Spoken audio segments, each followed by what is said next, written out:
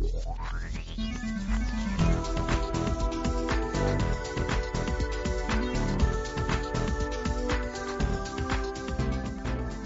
Arnie Tapanis. I'm a senior project manager for Odyssey Marine Exploration.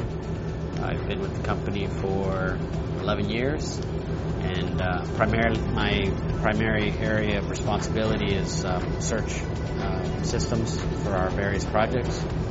We came up with an idea of what we wanted to do, and then we said, well, how can we do it?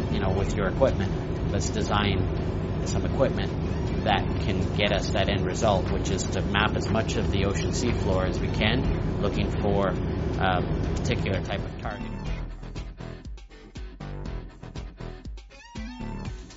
The reason we went with this particular equipment was we can use it in many different ways. We can use it on this towfish, towing it in this search application. We can take the 7125s and we can put them on an ROV, we can put them on an AUV. We can use them in different applications, so it's very versatile. We can take components off and use them in other applications. Multiplexer system, a McCartney multiplexer system, can be used for different things. The Doppler that's in the tow body can be used for different applications and uses by us. The ICSI Octane's motion reference unit can be used in different ways.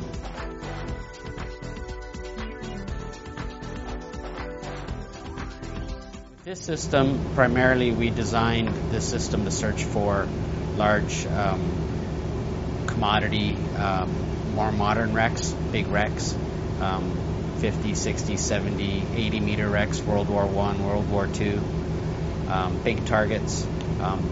And with this system, we want to go down at least to maximum range of maximum depth of 6,000 meters and hopefully have a maximum range of 1,500 meters swath.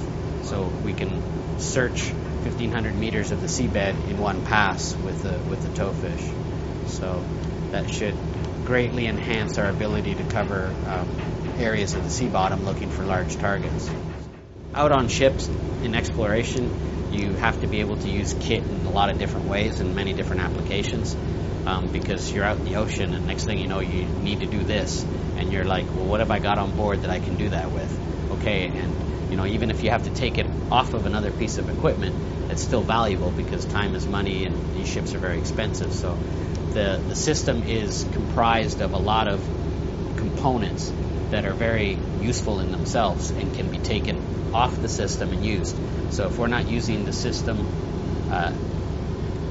particularly on that project, but it's on board the ship, we can use those components, and that's really valuable and important to us, and was one of the very big considerations for us as to why we would be interested in this system, because we know all the individual components, the ICSI motion reference unit, the DBL, the USBL, the McCartney MUX, the 27125 multi-beams from Rezon.